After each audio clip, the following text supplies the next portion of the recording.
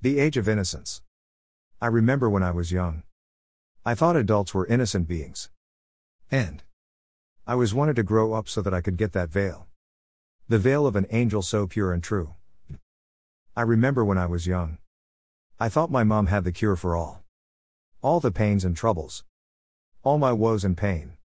And I couldn't wait to be older. To be like my mother. I remember when I was young. I thought my dad knew everything. Everything about the paths of life. All the wisdom and knowledge.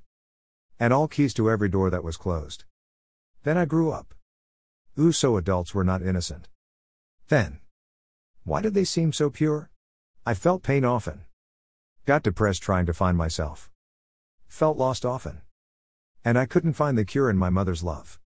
And couldn't find answers in my father's knowledge. And even started to question what I was taught in my younger years.